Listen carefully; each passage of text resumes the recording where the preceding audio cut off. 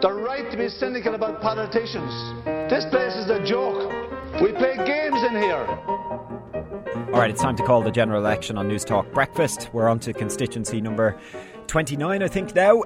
How this works is I drill down, I tell you about the constituency, any changes and the candidates, and then Ivan predicts who is going to win the seat. So this time out, it is Dublin North West. It is a 3-seat constituency that's unchanged despite the addition of about 7,000 votes from Dublin Central, areas like Drumcondra and some areas around Botanic Gardens moving into Dublin North West. Still 3 seats. In 2011, this was the only constituency not to elect a Fine Gael TD anywhere in the country, but also in the history of Dáil elections. It's the only constituency ever that didn't return either a Fine Gael or a Fianna Fáil TD. The 3 in 2011 were 2 for Labour and 1 for Sinn Féin. Now, all 3 of those TDs are seeking re-election, although their colours have changed somewhat. So Roisin Shortall is now one of the leaders of the Social Democrats. John Lyons is still with Labour and Desi Ellis is still with Sinn Féin. So the 3 of them want to keep their seats. They are part of 11 candidates, 7 men and 4 women. So Sinn Féin has a 2-person ticket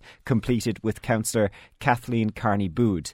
Councillor Paul McAuliffe is standing for Fianna Fáil, while Councillor Noel Rock is in the race for Fine Gael.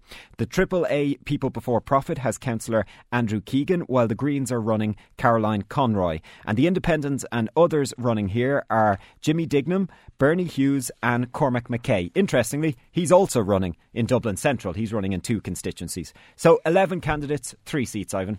I think this will be generally regarded as the poorest constituency in the country. Huge social problems, Ballymun, Finglas, those areas. But the interesting thing is, on this occasion, there is some middle-class areas moving into it. Not only the piece from Dublin Central, the bit that Pascal Donoghue has lost that you spoke about, Drumcondra, Ashtown and those areas, but also... No, Ashtown's in Dublin West, the bit at the top, Botanic and Drumcondra. Incidentally, we're speaking to Vincent Wall, and people are horrified to find that they now live in this constituency. That is going to play out with the final seat. Now, in this constituency last time, Labour got an incredible 44%. Roisin Shortall topped the poll, and John Lyons, she got him in as well. He got 4,700 votes. I'm predicting, just to give you some idea, that Labour will not hold any seat in this election. The first reason for that is that, of course, Roisin Shortall, who was a de facto almost a deputy leader of the Labour Party, was one of their strongest north side TDs for many years, has of course defected. She's now with the Social Democrats, which are getting a lot of traction. She'll be joining us for our health debate. She may not top the poll on this occasion. I think that Sinn Féin's Desi Ellis might top the poll. Her vote will be down, but she will be comfortably elected. So I'm saying the first 2 elected are Desi Ellis of Sinn Féin and Roisin Shortall. I might just talk a little bit more about Sinn Féin because there is a move to get a second Sinn Féin seat here, and this is Kathleen Carney-Bood. She was first elected to the City Council in 2014.